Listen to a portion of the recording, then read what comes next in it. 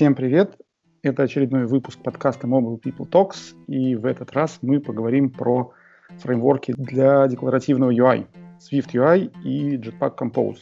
Кто у нас сегодня в студии или в студиях? С вами Володя, как обычно. Привет. Александр Денисов тоже тут. Привет всем. Да, привет, ребята. Это Кирилл Розов. Да, я Денис Тазидинов. Ну что, я вообще предлагаю начать с того, чтобы поговорить о том, что же такое декларативный UI, почему мы вообще должны это как-то обсуждать.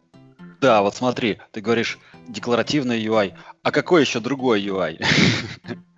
Ну, императивный, конечно, есть. Ну, мало ли, вдруг кто-нибудь не знает. Вот, а то мы заявили так, декларативный UI, а кто-нибудь... Надо же объяснить. Вот чем вообще декларативный UI отличается от императивного?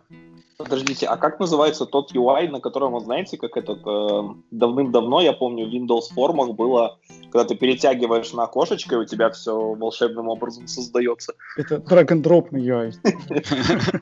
У него тоже какое-то название должно быть. Это model-driven development. Да. Не, ну смотрите, а вообще говоря, сейчас-то тоже мышкой тоже можно что-то переносить. Я вот, по крайней мере, про SwiftUI могу сказать, там тоже переносится, куда-то что-то добавляется. Ну, скорее не UI. Да. Это же approach, типа подход к построению, а не сам UI. Тут мы немножко путаем теплое с мягким. Да. А может быть, специально путаем. Ну хорошо, смотрите, у нас, давайте, привычно то, как мы пишем сейчас код, это императивный UI. Ну, если мы говорим про классическую разработку под Android и iOS. И не так давно появились два фреймворка для Android, соответственно, и для iOS, которые предлагают подход декларативного UI. У нас есть, смотрите, у нас есть React Native, у нас есть Flutter, которые вроде как уже давно как раз такие, так ведь?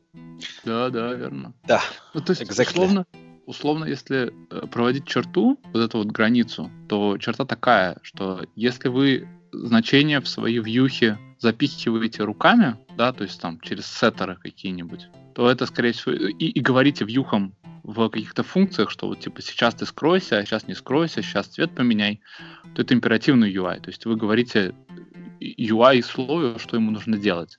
Декларативный UI — это вы говорите UI слою, что вы хотите получить, и не занимайтесь там ручным выставлением, а вы говорите просто вот state вот оттуда бери, и вот я хочу вот это вот на выходе получить. Вот тогда это декларативный UI. State management — это элемент декларативного подхода.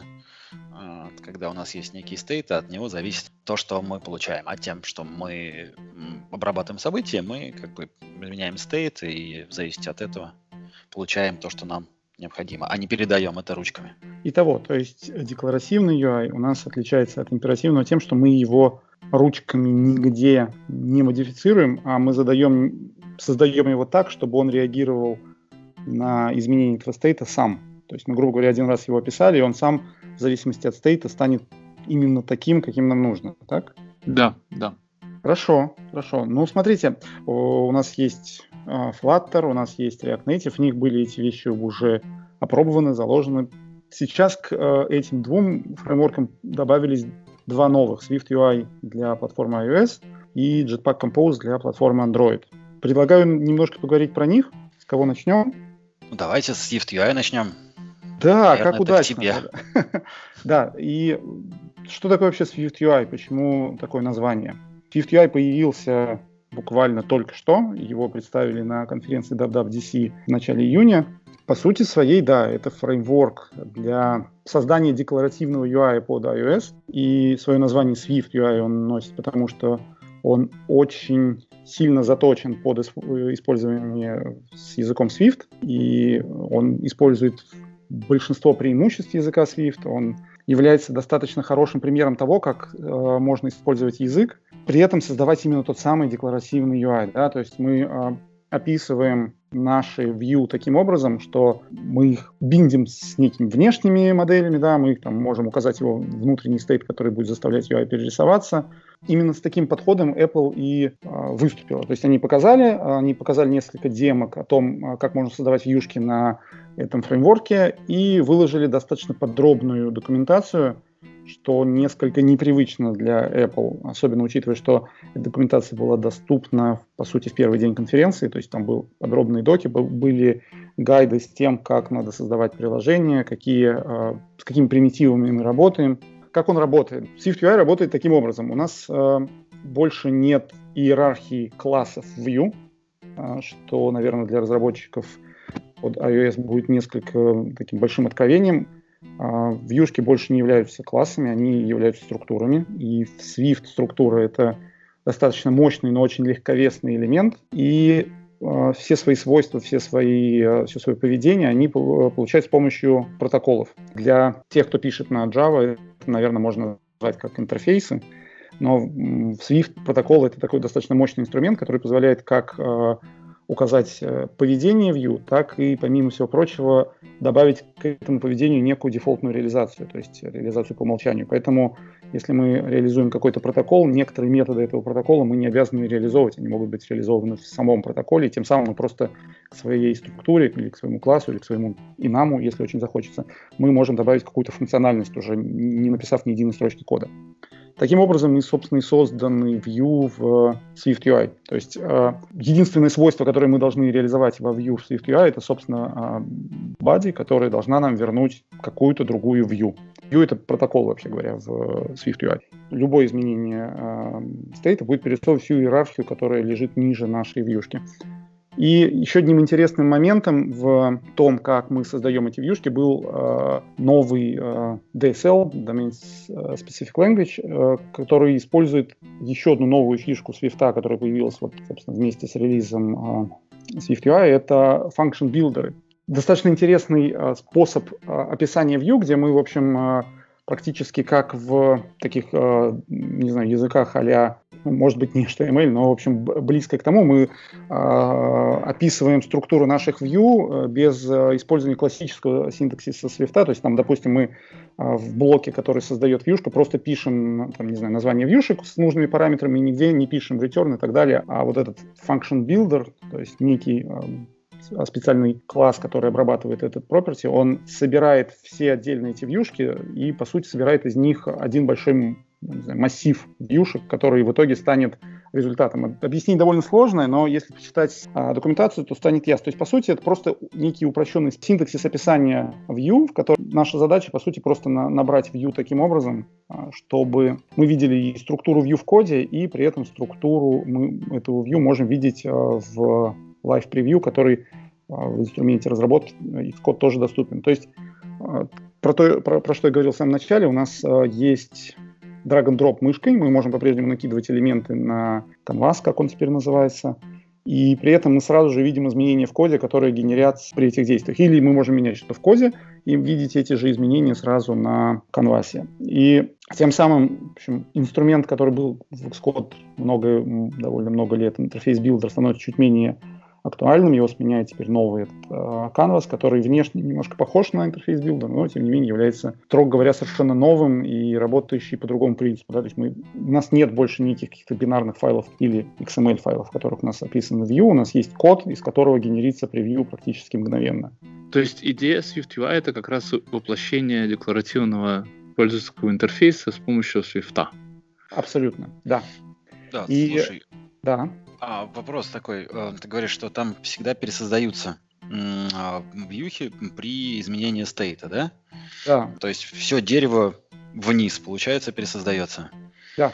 Ну, как бы, насколько быстро это происходит? Я понимаю, например, во Flutter, да, во Flutter там у Dart есть специальный под это заточенный garbage collector, который очень быстро там уничтожает, освобождает память от деревьев виджетов. А здесь как?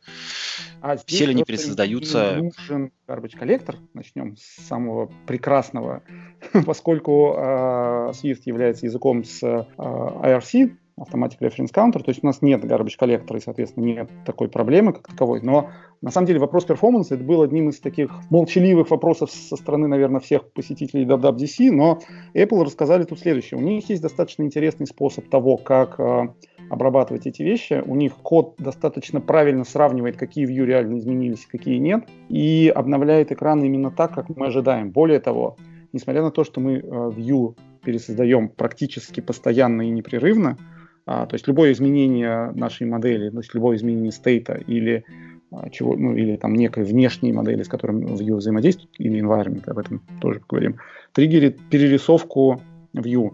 Но движок работает таким образом, чтобы в нужных местах он будет применять анимации при изменении, в нужных местах он будет добавлять view или удалять, но не будет, грубо говоря, перестраивать иерархию view каким-то каждый раз очень сложным способом. То есть он отмечает именно то, что было изменено и что нужно перерисовать. И еще один момент, который нужно отметить, что сейчас view, который мы создаем в SwiftUI, они на самом деле, скажем так, матчатся с view для данной конкретной платформы. То есть при отрисовке используются классические view платформы. Там на Mac это будет, допустим, AppKit-овский view, под iOS это будет UIKit. Но когда мы работаем со SwiftUI, мы эти view не видим, не трогаем, и мы с ними никаким образом не взаимодействуем, что по сути своей может привести нас к тому, что реализация этих view, которые мы видим сейчас на экране, нам может поменяться. То есть это может быть, не знаю, банальный доступ к metal и отрисовка напрямую на GPU без использования каких-то стандартных элементов. То есть, работая со SwiftUI, мы работаем с неким более высоким уровнем абстракции, и это позволит нам в перспективе отказаться от классических способов создания view и перейти к более performance-optimized view.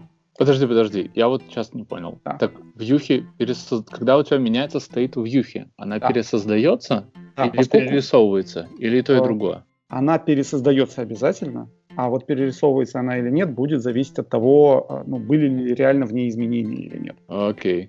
То есть, опять же, тут отмечу, что мы используем структуры, в отличие от классов, это value type в Swift, и эти value type, они достаточно легковесны, поэтому их удаление и добавление в памяти, очень простое, мы работаем с объектами в стеке, по сути. Само пересоздание view, оно не является performance hit ни в коей мере, а их отрисовка будет подчиняться тем правилам, которые у нас указаны в создании, собственно, view. То есть, что произойдет, если у нас поменяется state у view? Самый простой пример, у нас есть view, в который, кстати, да, еще один момент, который будет интересен iOS-разработчикам. UI view controller или просто view controller больше нет, у нас все view теперь, да, и у нас больше не существует такого понятия, как view controller со SwiftUI.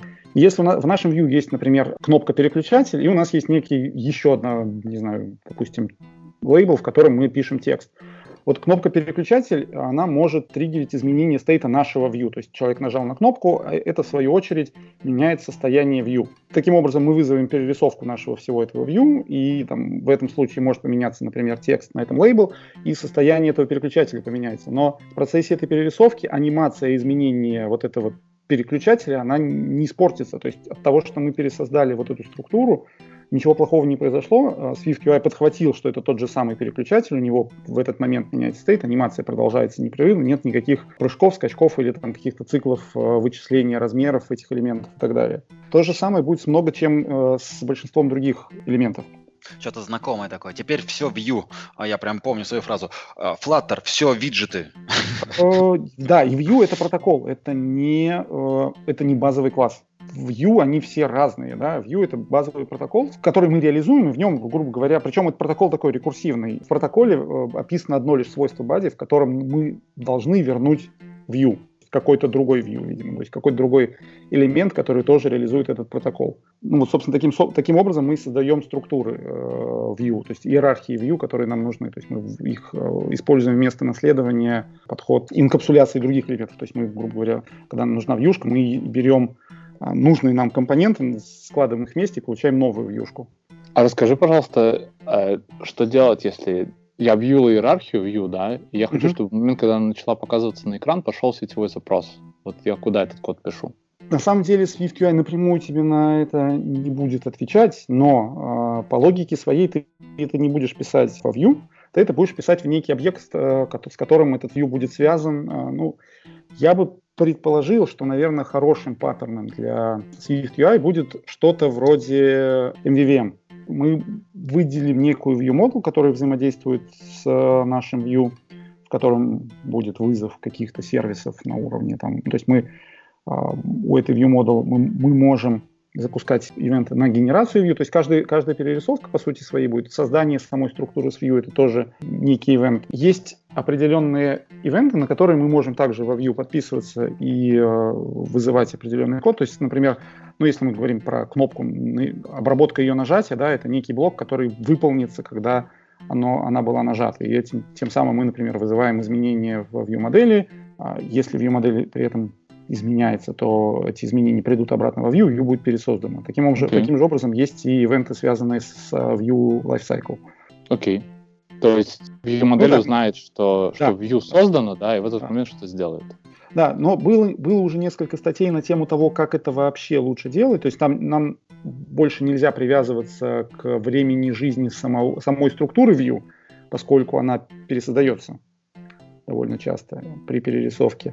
И тут мы должны привязываться уже к другим событиям, скажем так. По поводу, собственно, вот элементов, с которыми Vue работает. Вообще SwiftUI выделила 3 категории внешних зависимостей Vue, что ли. То есть даже не внешних, да, 3 категории зависимости. Есть state, что подразумевает некие внутренние состояния Vue. То есть они вообще говорят, что внутреннее состояние у Vue вообще его не должно быть. Кстати, да, во время WWDC был очень часто применялся термин source of truth, то есть источник правды. И Vue, она не должна быть этим источником правды, как правило. Но есть определенные ситуации, когда это должно быть сделано. Если у нас внутри Vue есть некоторые состояния, и при изменении этого состояния мы должны эту Vue перерисовать, то мы помечаем такие property, как state. У нас есть внешний байдинг, то есть мы можем привязываться к внешним, ну это вот как раз, наверное, больше про случай с Vue Model. То есть у нас есть Vue, и есть ее конкретный Vue Model. И мы сможем с ней связываться. Соответственно, любое изменение этой Vue Model вызовет изменения внутри структуры, и он заставит ее пересоздать Vue. Это тоже делается автоматически средствами самого SwiftUI. И есть еще третья категория таких зависимостей, это environment. Environment — это, скажем так, объекты, которые привязаны не к одной конкретной Vue, а к этой Vue и всем ее дочерним Vue. Более того, мы в этот environment можем добавлять свои объекты, и там есть некоторые стандартные. Но примером environment может, например, служить настройки, например, связанные с включенным или выключенным dark mode в iOS 13. Это environment, который относится ко всему приложению. Но точно так же мы можем, если у нас есть Vue и некоторые дочерние Vue, которые так или иначе взаимодействуют с одним и тем же объектом, мы можем взять и добавить в environment в environment этой конкретной Vue некую, например, модель или общую модель между всеми этими Vue, и они будут с ней, все смогут ее из этого environment достать. Ну, то есть что-то вроде такого dependency injection через вот этот объект environment. И опять же, да, если меняется что-то в этом environment, то это тоже запустит перерисовку Vue. То есть нам не нужно заботиться о том, чтобы Vue пересоздавались, нам не нужно заботиться о том, чтобы они получили up-to-date state, за это отвечает фреймворк. Наша задача лишь только менять эти элементы в нужное время. Слушай, а зачем нужен Compose в SwiftUI? Compose был показан вместе со SwiftUI, и что такое вообще Compose? Пару слов о нем. А поправьте меня, вы Compose с комбайном не путаете?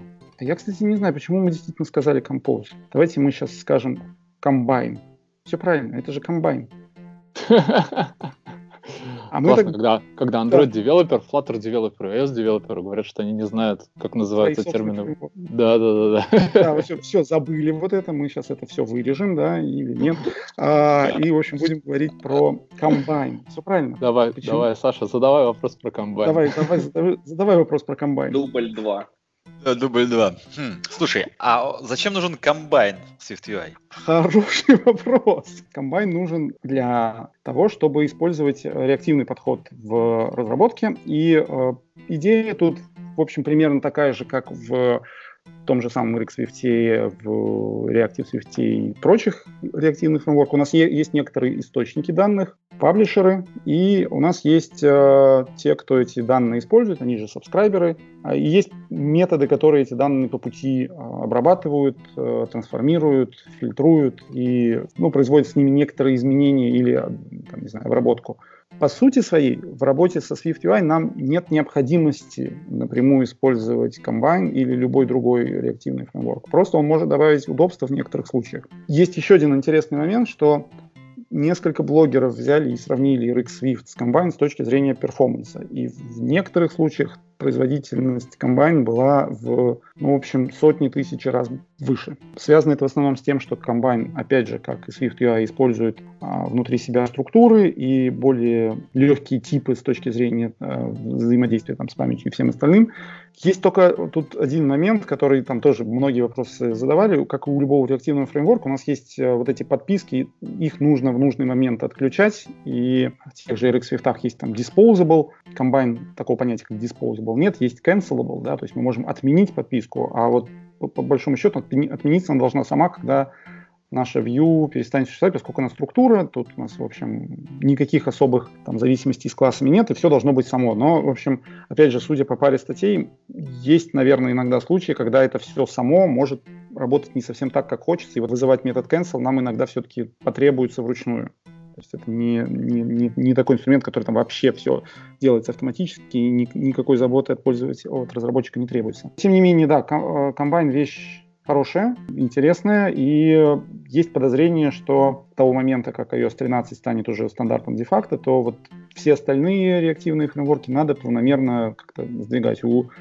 Reactive Coq и Swift есть преимущество в том, что там они хорошо завязаны на стандартные контролы UI-Kit, но я думаю, даже это преимущество очень легко нивелировать, добавив соответствующие привязки для комбайна. Сейчас это просто так все звучит. Знаешь, раньше я, когда смотрел WWDC, Apple выпускала какие-то приложения, убивала бизнес чей-то.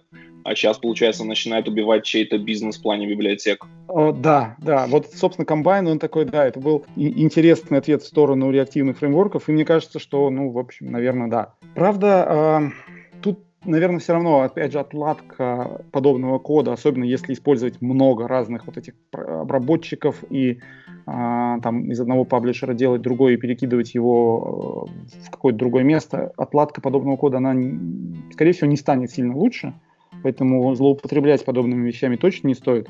Но присмотреться к этому фреймворку, по-моему, вполне можно. И какие-то вещи, особенно связанные с работой с сетью или там, где нам нужно дожидаться каких-то различных, выполнения каких-то отдельных процессов, это вещь удобная, и сам код становится несколько более наглядным. Слушай, такой вот вопрос. Я просто не очень знаком с iOS-разработкой. Я в Android, наверное, с 2014 года там до выхода карутины RX просто было это стандартное решение для синхронных задач. А вот у вас насколько популярны реактивные библиотеки? Они не решают асинхронные задачи. Начнем с этого. Они используют для асинхронного взаимодействия все те же самые стандартные элементы в виде GCD и других фреймворков. Они, конечно, я подозреваю, что уж треды они точно сами не создают, но по своей сути они являются некой оберткой вокруг, а если тебе нужно только что-то выполнить в фоновом потоке и дождаться выполнения, или там дождаться выполнения нескольких штук, то гораздо проще использовать, собственно, Grand Central Dispatch и там его примитивы, связанные с ними, там очереди, группы и, собственно, блоки операций. Поэтому, если речь идет только о асинхронности, то как раз RX это будет очень мощный оверкилл, и прямо точно не надо этого делать. Если тебе нужна какая-то обработка данных, впрочем, пока что я не видел, по-моему, ни одного примера, где это было бы именно вот так. То есть в мобильных приложениях точно очень мало где RX используют, потому что у нас есть потоки данных, которые преобразовываются и превращаются во что-то нужное. Мы уже обсуждали это в эпизоде про синхронность. RX используется там, где нужен байдинг модели к вьюшке. Это вот, наверное, 99% кейсов, как используются реактивные фреймворки. Я надеюсь, ты все равно не ответил до конца на мой вопрос. Типа, как часто у вас в приложениях встречаются вообще реактивные эти библиотеки? Ты знаешь, это будет зависеть от архитекта приложения, поскольку если архитект противник реактивных фреймворков, он будет категорически против. Если архитект, он какой-то вот фанат реактивных фреймворков, он будет пихать его в каждое приложение. На моей практике, наверное, так существенно меньше половины, а может быть где-то меньше трети приложений используют реактивные фреймворки. Okay, но моя практика, она может быть не очень репрезентативной, поэтому тут я вообще ожидаю, что вот мы сейчас эту тему подняли и должны, наверное, хоть кто-то написать нам письмо в духе того, что вы все не знаете, и реактивные фреймворки, а дальше будет либо полный отстой, да, и их никогда нельзя использовать, либо там точно такое же письмо, вы ничего не знаете, реактивные фреймворки рулят и используются вообще везде. Я подозреваю, что мы можем получить и те, и другие письма одновременно. Я даже знаю людей, которые могут написать и то, и другое. Вова, ты уже пишешь письмо, что ли? Уже отправил. Я просто сейчас смотрю, вот зашел на репозиторий RX Swift, у них стоит 16 тысяч звездочек и практически 3000 форков.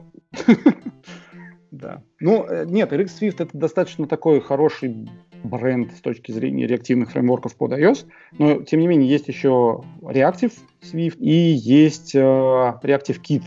Но вот он так, скажем так, аутсайдер, но тем не менее тоже существует.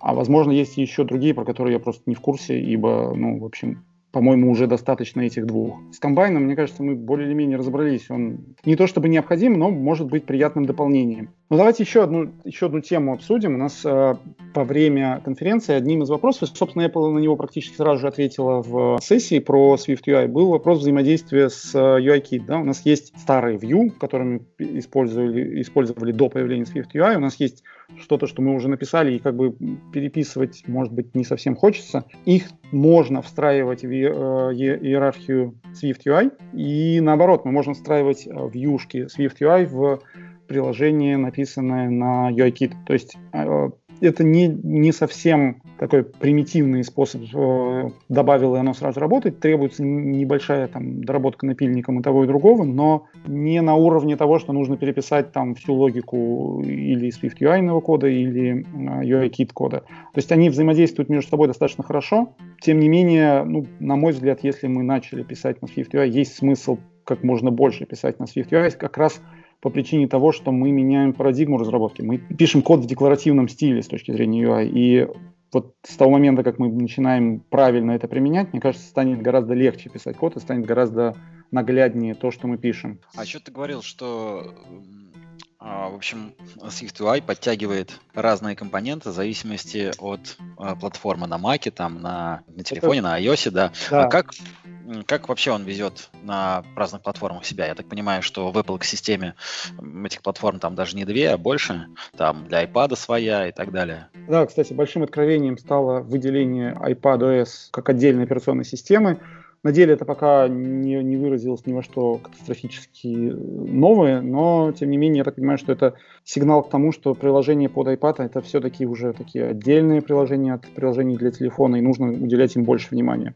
Теперь немножко про экосистему. Вообще, SwiftUI не использует подход «один раз напиши и везде запускай». Да? То есть это не тот фреймворк, на котором мы пишем код, и он автоматически будет классно выглядеть на tvOS, на Apple TV, или на WatchOS на часах, или на Mac, или на телефоне. Это скорее фреймворк, в котором ты освоил принципы, освоил основные типы элементов, с которыми ты можешь взаимодействовать, и ты применяешь эти принципы в построении UI для Apple TV, ты применяешь их в построении под Mac, под часы, под телефон, и тем самым ты можешь частично переиспользовать какие-то элементы, но Apple настаивает на том, что view под каждую из платформ надо делать самостоятельно, отдельно, и это view должно быть выверено. Тем не менее, стандартные элементы, например, кнопки, картинки, текст-area или текст-филды, они есть на всех платформах. Просто когда мы его добавляем в наш view SwiftUI, он на каждой платформе имеет свои собственные свойства, и свой внешний вид, и свою адаптацию к каким-то событиям. Да? То есть на Mac текст-филд выглядит как элемент AppKit, на iOS он выглядит как элемент UIKit, и имеет не только внешний вид, но и поведение соответствующее. Apple, по-моему, раз 10 за время конференции это говорили вслух, что вы должны писать приложения отдельные, вы просто используете один и тот же подход, переиспользуйте какие-то небольшие элементы, может быть, ваших view, там, где это выглядит разумно, но не так, что вы берете всю иерархию и затаскиваете, например, приложение с Apple TV на часы, да? Не надо так делать, это неправильно. Слушай, ты так все как-то сладко рассказываешь, все прекрасно и хорошо, но где-то же собака должна быть зарыта, то есть буквально год назад ничего не было слышно про SwiftUI, а уже сколько в платформе, лет 10 же Apple, и много наработок в плане различных контролов, как и своих, так и сторонних, и, наверное же, не все как-то заинтегрировано еще, и что-то перенесено. Да, на самом деле, одним из удивительных открытий после того, как они показали SwiftUI на демо, стало отсутствие Collection View. Этого нет в стандартной поставке. Есть, грубо говоря, лист, который является аналогом табличного представления. Лист есть форм, то есть мы можем создавать формы а-ля интерфейс, как выглядят, например, настройки на iPhone, или просто таблички с перечнем элементов или что-то еще, но нет Collection View, который, например, как сетка из фоток, то есть гридов или чего-то такого. Этого штатно в SwiftUI сейчас нет, и, наверное, это самое большое, не то чтобы разочарование, но очень хотелось бы это видеть сразу в комплекте, поскольку такие вещи, они бывают нужны. И несколько разработчиков на эту тему уже начали работать и пытаться сделать что-то свое, и пытаться как-то комбинировать другие элементы так, чтобы получить что-то похожее на Collection View. Тем не менее, пока вот именно этого нет. В остальном все выглядит нормально. Несколько странным может показаться то, как мы делаем view, которые отрисовываются сами. То есть в обычном UI-Kit у нас был фреймворк Core Graphics, на котором мы пишем код, который там, используя стандартные примитивы и механизмы рисования, мы можем нарисовать что угодно, и это достаточно эффективно работает. Здесь всего этого нет. Мы используем примитивы, которые предоставляет SwiftUI. Это некие шейпы, которые мы можем так или иначе комбинировать и применять к ним свойства того, как они блендятся с друг другом. Но это будет несколько непривычно для разработчиков. То есть это такой новый подход. Тем не менее, я думаю, вот как раз непривычность — это не такая большая проблема, поскольку весь SwiftUI, он, в общем, непривычный для тех, кто писал в императивном стиле, поэтому выучить заодно и то, как рисовать кастомные view с нуля, наверное, тоже просто потребуется чуть больше времени, но это не такая большая катастрофа. А вот отсутствие коллекции, оно несколько, скажем так, напрягает, особенно с учетом того, что со временем iOS 13 станет такой базовой платформой, и мы сможем, то есть SwiftUI везде войдет в продакшн, и все станет прекрасно. А вот в iOS 13 коллекции-то все еще не будет, то есть нам все равно придется именно для этого использовать некоторые кастомные элементы, которые придется написать самим к этому моменту. А тогда такой вопрос, а насколько вообще расширяемый вот сейчас SwiftUI, или только то, что тебе дают из коробки, ты только то и можешь использовать? Нет, вот как раз расширяемость здесь, она заложена, наверное, в саму идеологию SwiftUI, поскольку у нас нет иерархии классов view. У нас есть протоколы, и мы добавляем любые view так, как нам нравится. Более того, у нас достаточно большое количество неких базовых элементов, включая те же shape, которыми мы можем что-то рисовать. У нас большое количество элементов, модификаторов, которыми мы view, меняем, скажем так, их внешний вид именно так, как нам нравится. За счет этого мы можем создавать контролы достаточно легко и просто. И более того, мы создаем новую структуру, которая реализует нужные нам свойства. Да, это, по сути, становится новой вьюшкой в нашем проекте. Более того, мы можем, наверное, если она получилась, эта вьюшка достаточно хорошая и полезная, мы ее паблишим как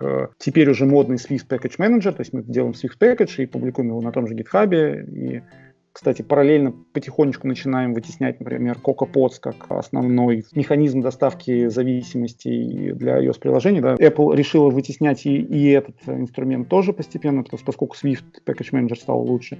И все это, комбинируя все эти отдельные элементы, такие базовые кирпичики, мы можем создавать, в общем, довольно разные view и делать их, не знаю, совершенно подходящими. Более того, вот как раз говоря про коллекции, я уже видел несколько постов людей, которые пишут, что вот они, в общем, озадачились отсутствием коллекций и начинают создавать это сами, в общем, используя подходы SwiftUI. И я так подозреваю, что к релизу iOS 13 уже будут какие-то готовые элементы, которые можно просто брать и использовать. Так, а Apple что, проигнорила просто проблему? Но они не считают это пока проблемой. То есть Apple выпустил фреймворк с тем набором элементов, которые они считают достаточным. Просто коллекция до релиза iOS 13 в SwiftUI, скорее всего, не появится. Это довольно очевидно. И в штатной поставке будет лист, он же табличка или форм, а коллекция, судя по всему, либо появится позже, либо появится позже. Так у вас тогда начнется тоже веселье, как в Android, да? То есть, SwiftUI с iOS 13, коллекции в SwiftUI с iOS 14.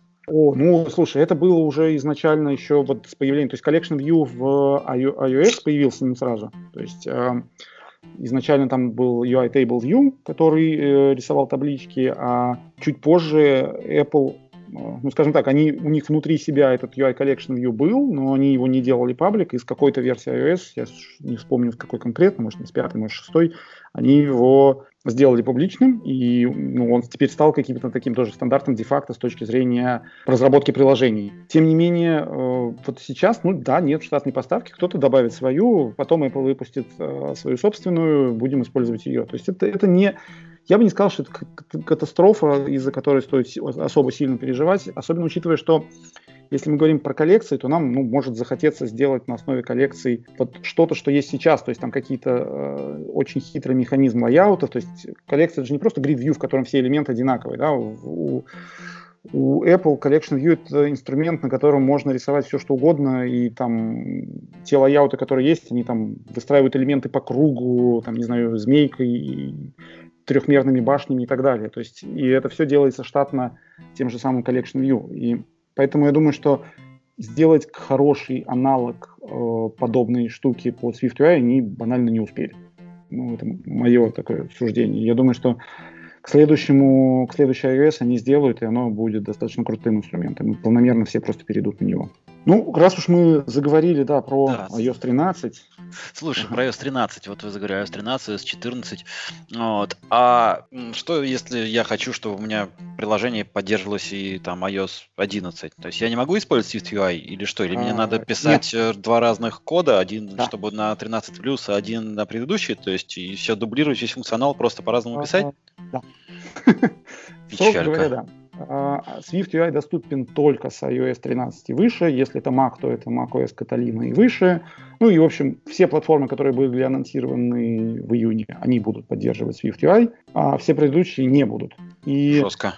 Это очень интересно с точки зрения того, что автоматически означает, что, наверное, в продакшн сейчас не так много приложений попадет на SwiftUI, просто поскольку большинство разработчиков хочет поддерживать не только последнюю версию iOS, но и какие-то из предыдущих. С другой стороны, это дает возможность разработчикам попрактиковаться, посоздавать какие-то свои, pet project, отточить навыки к тому моменту, когда разработчик решит сбросить балласт и перестать поддерживать платформы до iOS 13, у него будет хороший скилл разработки приложений на SwiftUI, и тот код, который он напишет, он будет уже хорошим. Это не будет тренировочным кодом, который попадет сразу же к пользователям и вызовет миллионы проблем. То есть тот факт, что мы сейчас на большинстве проектов, наверное, не сможем сразу же применять SwiftUI, или нам придется писать логику, которая для старых iOS будет показывать старый UI, а для новых использовать, например, не все приложение заменить на SwiftUI, а какие-то отдельные экраны потихоньку дописывать. И в iOS 13 будет использоваться SwiftUI, а в iOS 12 и ранее будет использоваться UI-кит подход, то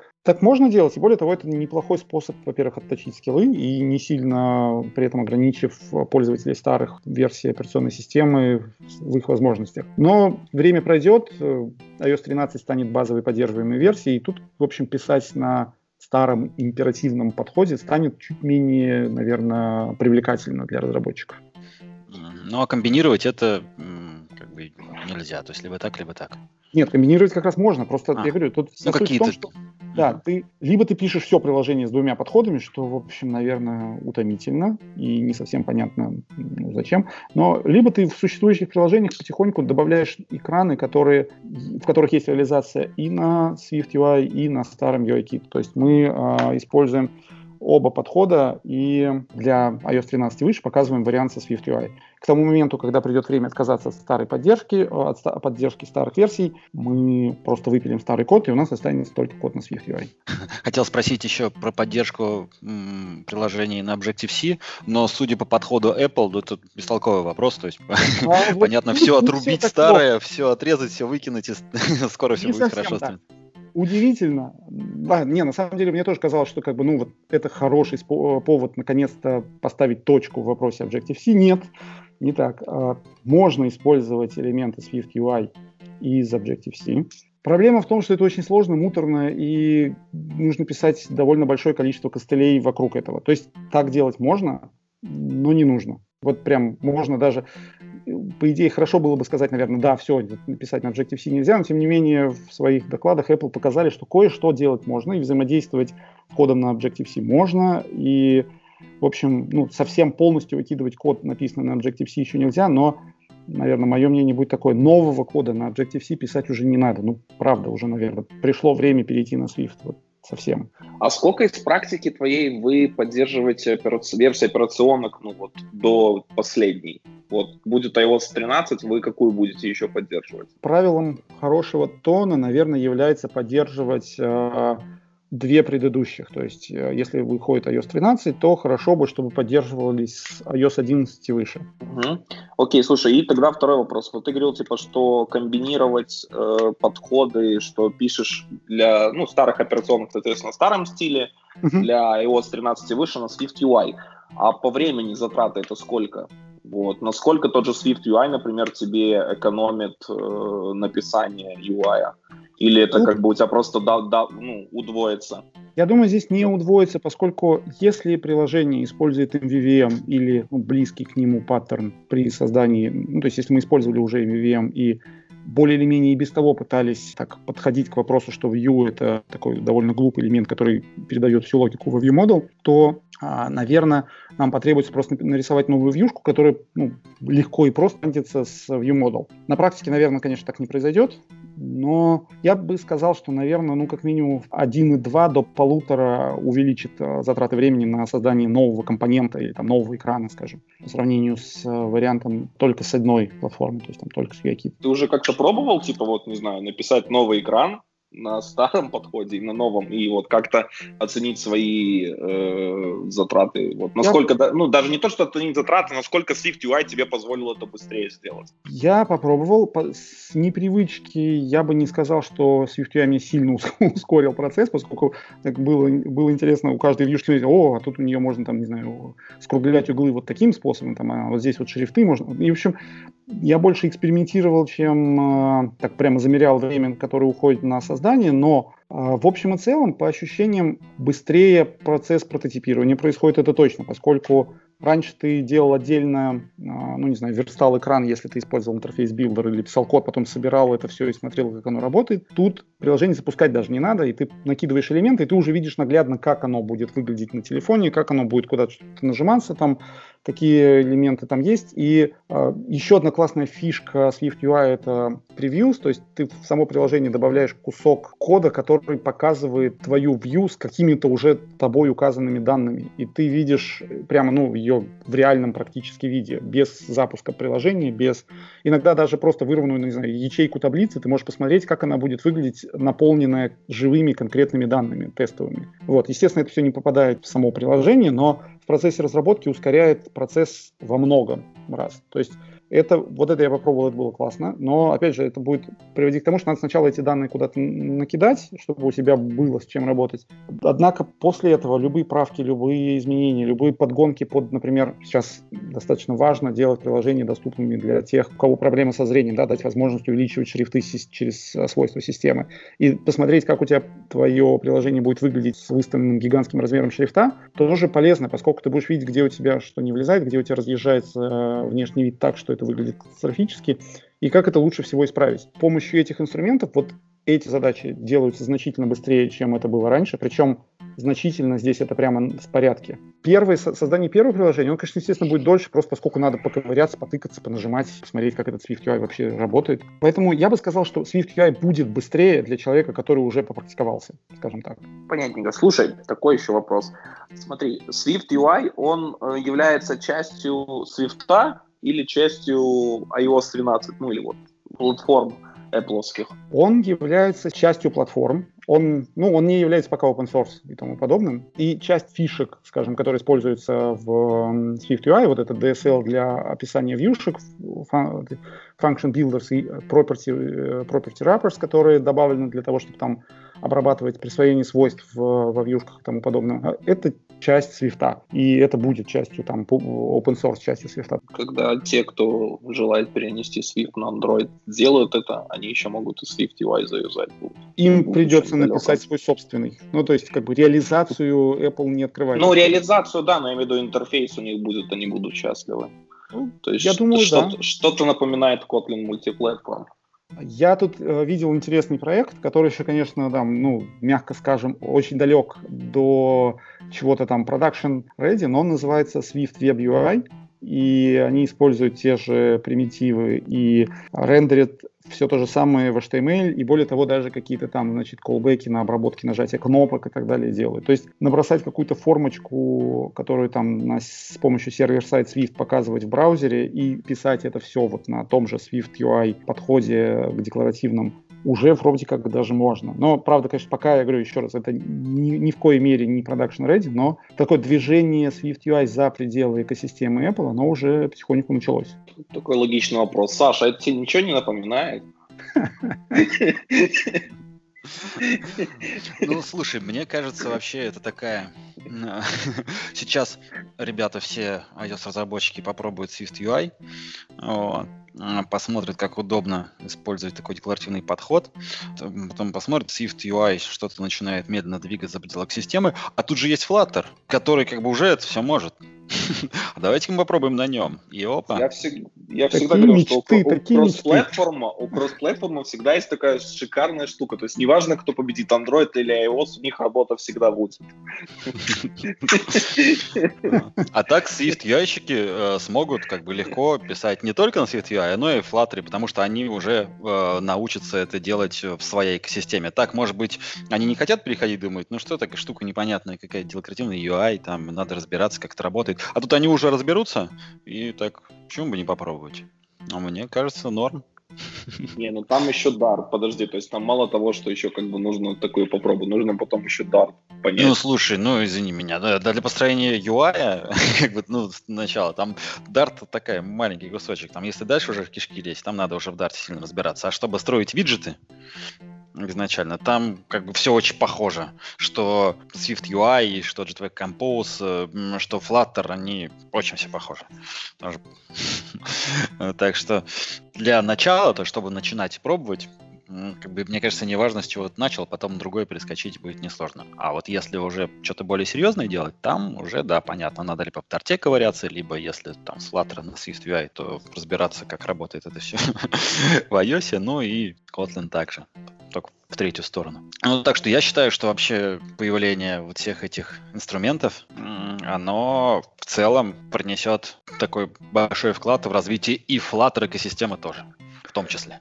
Ну, то есть Flutter придется все-таки подхватывать фишки, которые появятся в SwiftUI и Jetpack Compose и догонять, наверное, скоро, да? Ну, то есть пока SwiftUI и Jetpack Compose похватывают фишки, которые уже есть во Flutter, вот, как в общем, там не посмотрим еще, кто у кого чего будет дальше. Потом начнутся споры, типа, что появилось раньше, типа, курица или яйцо, или SwiftUI, или во Flutter добавили эту фичу раньше. И кто у кого скопировал. Вы же все смеетесь, да? React на самом деле. На самом деле, конечно, это все появилось в React, да, мы все знаем. Нет, на самом деле. Мы хотели это умолчать, Вова. Мы хотели сказать, что у нас появилось раньше всех. В 99-м году. Я тут где-то видел, что вообще все изначально в XAML появилось. Ну да, наверное, что-то в нем появилось, но вместе с ним и как-то вот... Надо еще в патентах покопаться, может, кто-то запатентовал вообще давным-давно. Ну, кстати, по поводу того, что он появился, нет, вообще из разговоров с инженерами, вообще SwiftUI, разработка его началась достаточно давно, просто, ну, как бы Apple, будучи Apple, об этом вслух ни разу не говорили и нигде не заявляли, вы знаете, мы тут вот кое-что пилим, и не просочилась эта информация, в общем, достаточно долго, до прямо вот там, не знаю, за несколько недель до WWDC только вслух какие-то первые слухи появлялись, что у Apple на самом деле кое-что там есть. А сама разработка велась довольно давно, сейчас оно просто было представлено публике. Так вот, какой последний проект Джонни Айва был. Да, ну, вряд ли он все-таки писал что-то на Свифте, но тем не менее. Слушайте, я вот сейчас смотрю на наше время, я так понимаю, что мы держим марку и не смогли... Увлеклись. Про наш Jetpack Compose. Да, давайте это в следующий раз. У меня есть два по цене одного опять. Слышишь, Денис? Ну, ты начал говорить про view-модель, но вообще как управление стейтом-то происходит в итоге? Какие-то механизмы у SwiftUI есть? Или встроенные? Да, я, в общем, пытался немножко про это рассказать. Видимо, рассказал довольно бегло и мало полезно. Давайте, может быть, мы, если что, про это тоже можем сейчас поговорить, можем поговорить в следующий раз. А зачем откладывать? Ну, давайте поговорим, да, чтобы в следующий раз у нас все-таки прямо про Compose. Смотрите, все очень просто. Как только мы меняем что-то, от чего view зависит, она пересоздается и пересоздает все свои элементы, грубо говоря. То есть подожди. А как происходит понимание, что вот view от этого зависит? В Swift штатно таких, не знаю, компонентов до июне не было. А здесь появился такой подход property wrappers. Это, грубо говоря, мы помечаем property определенным атрибутом. Ну, например, мы у property пишем там собака state var, там, не знаю, enabled bool. И тем самым мы каждое изменение этой property вызывает внутри себя, что ли, в этом обработчике state некие действия. То есть, на самом деле, каждый property получает класс, который с ним взаимодействует и реагирует на изменения. И именно с использованием вот этих property wrappers созданы байдинги, создан state, создан environment. Что происходит в этом случае? Каждый раз, когда мы меняем объект, то есть, допустим, у нас есть наш класс, с которым мы сбайндились. Объект, с которым мы бандимся, у него есть определенный метод, который мы должны вызвать, который, грубо говоря, сигнализирует, что property изменилось. Если мы вместо этого будем использовать реактивные подходы, то нам даже этого не нужно делать, мы просто меняем, нам паблишер паблишит какое-то новое состояние, оно автоматически подхватывает с property внутри вьюшки и заставляет вьюшку перерисоваться с помощью вот этого property wrapper, который работает где-то там внутри. То же самое со стейтом. Мы меняем переменную, помеченную стейтом, этот property wrapper это отхватывает и говорит вьюшке, что пора бы перерисоваться. И тем самым вызывает создание новой body, что ли. То есть он ее перегенерит, и мы видим это на экране. Все изменения, мы не делаем для этого ничего особенно страшного. Мы, по сути, должны только, если мы используем структуры, то мы используем, грубо говоря, внутренний механизм Swift, поскольку каждый раз, когда мы меняем структуру, Swift знает, что структура поменялась, и поскольку это value type, он его пересоздает и тем самым сигнализирует, что надо поменять вьюшку, которая с ней взаимодействует, или там любой value type. Если мы говорим про reference type в виде, например, вот той же viewModel, который реализован с помощью класса, мы должны в этом классе реализовать протокол для байдинга и, по сути, просто сигнализировать, что класс поменялся. То есть, грубо говоря, если у нас во viewModel мы запустили загрузку данных из сети, мы дождались, когда они загрузились, просигнализировали вьюшке о том, что view-модель слегка поменялась. Вьюшка это подхватила и тут же перерисовалась. И с точки зрения view-модели, она, кстати, не знает ничего про вьюшку, про то, какая это view, будь это view SwiftUI или это view, которая UI-кит. Для view-модели, в общем, никакой разницы нет. Примерно так. То есть никаких особых чудес здесь нет. У нас, если мы используем VVM, то это так. Мы на самом деле можем, наверное, использовать и другие паттерны. Тут нет такого жесткого ограничения. Просто, на мой взгляд, VVM сюда ложится наиболее хорошо и не будет требовать чрезмерного написания лишнего кода, и при этом позволит достаточно легко применить то, что было сделано раньше, особенно если раньше VVM использовался.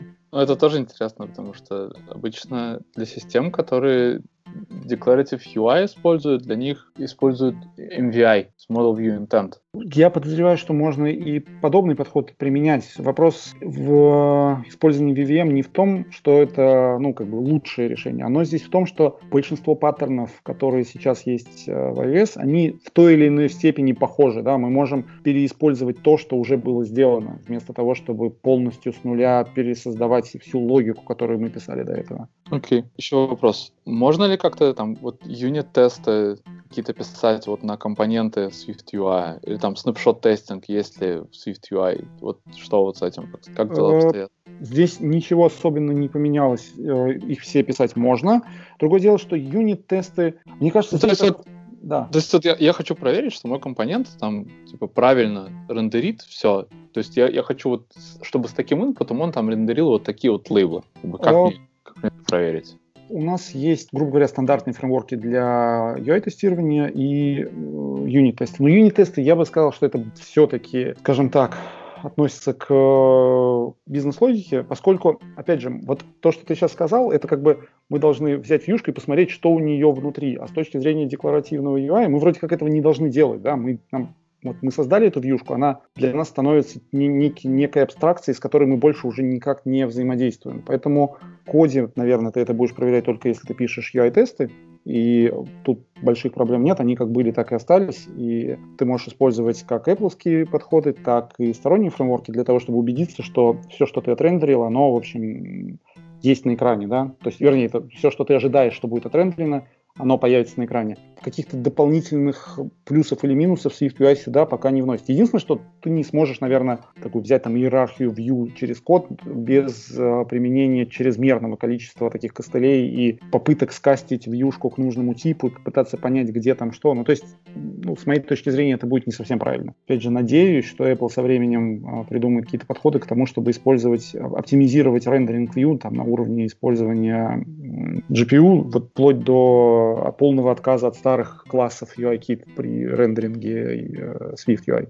Ну что, мне кажется, нам тогда надо, как всегда, отложить разговор про другую платформу на следующий раз. Нам нужно все время закладывать какие-нибудь 2 большие темы. Да, второй. Да, надо добавить к следующему сразу, и будем знать, что мы все равно не уложимся. Будем обсуждать Compose долго-долго. Да-да, Compose, конечно. Потому что Compose интересный. Интереснее, чем комбайн.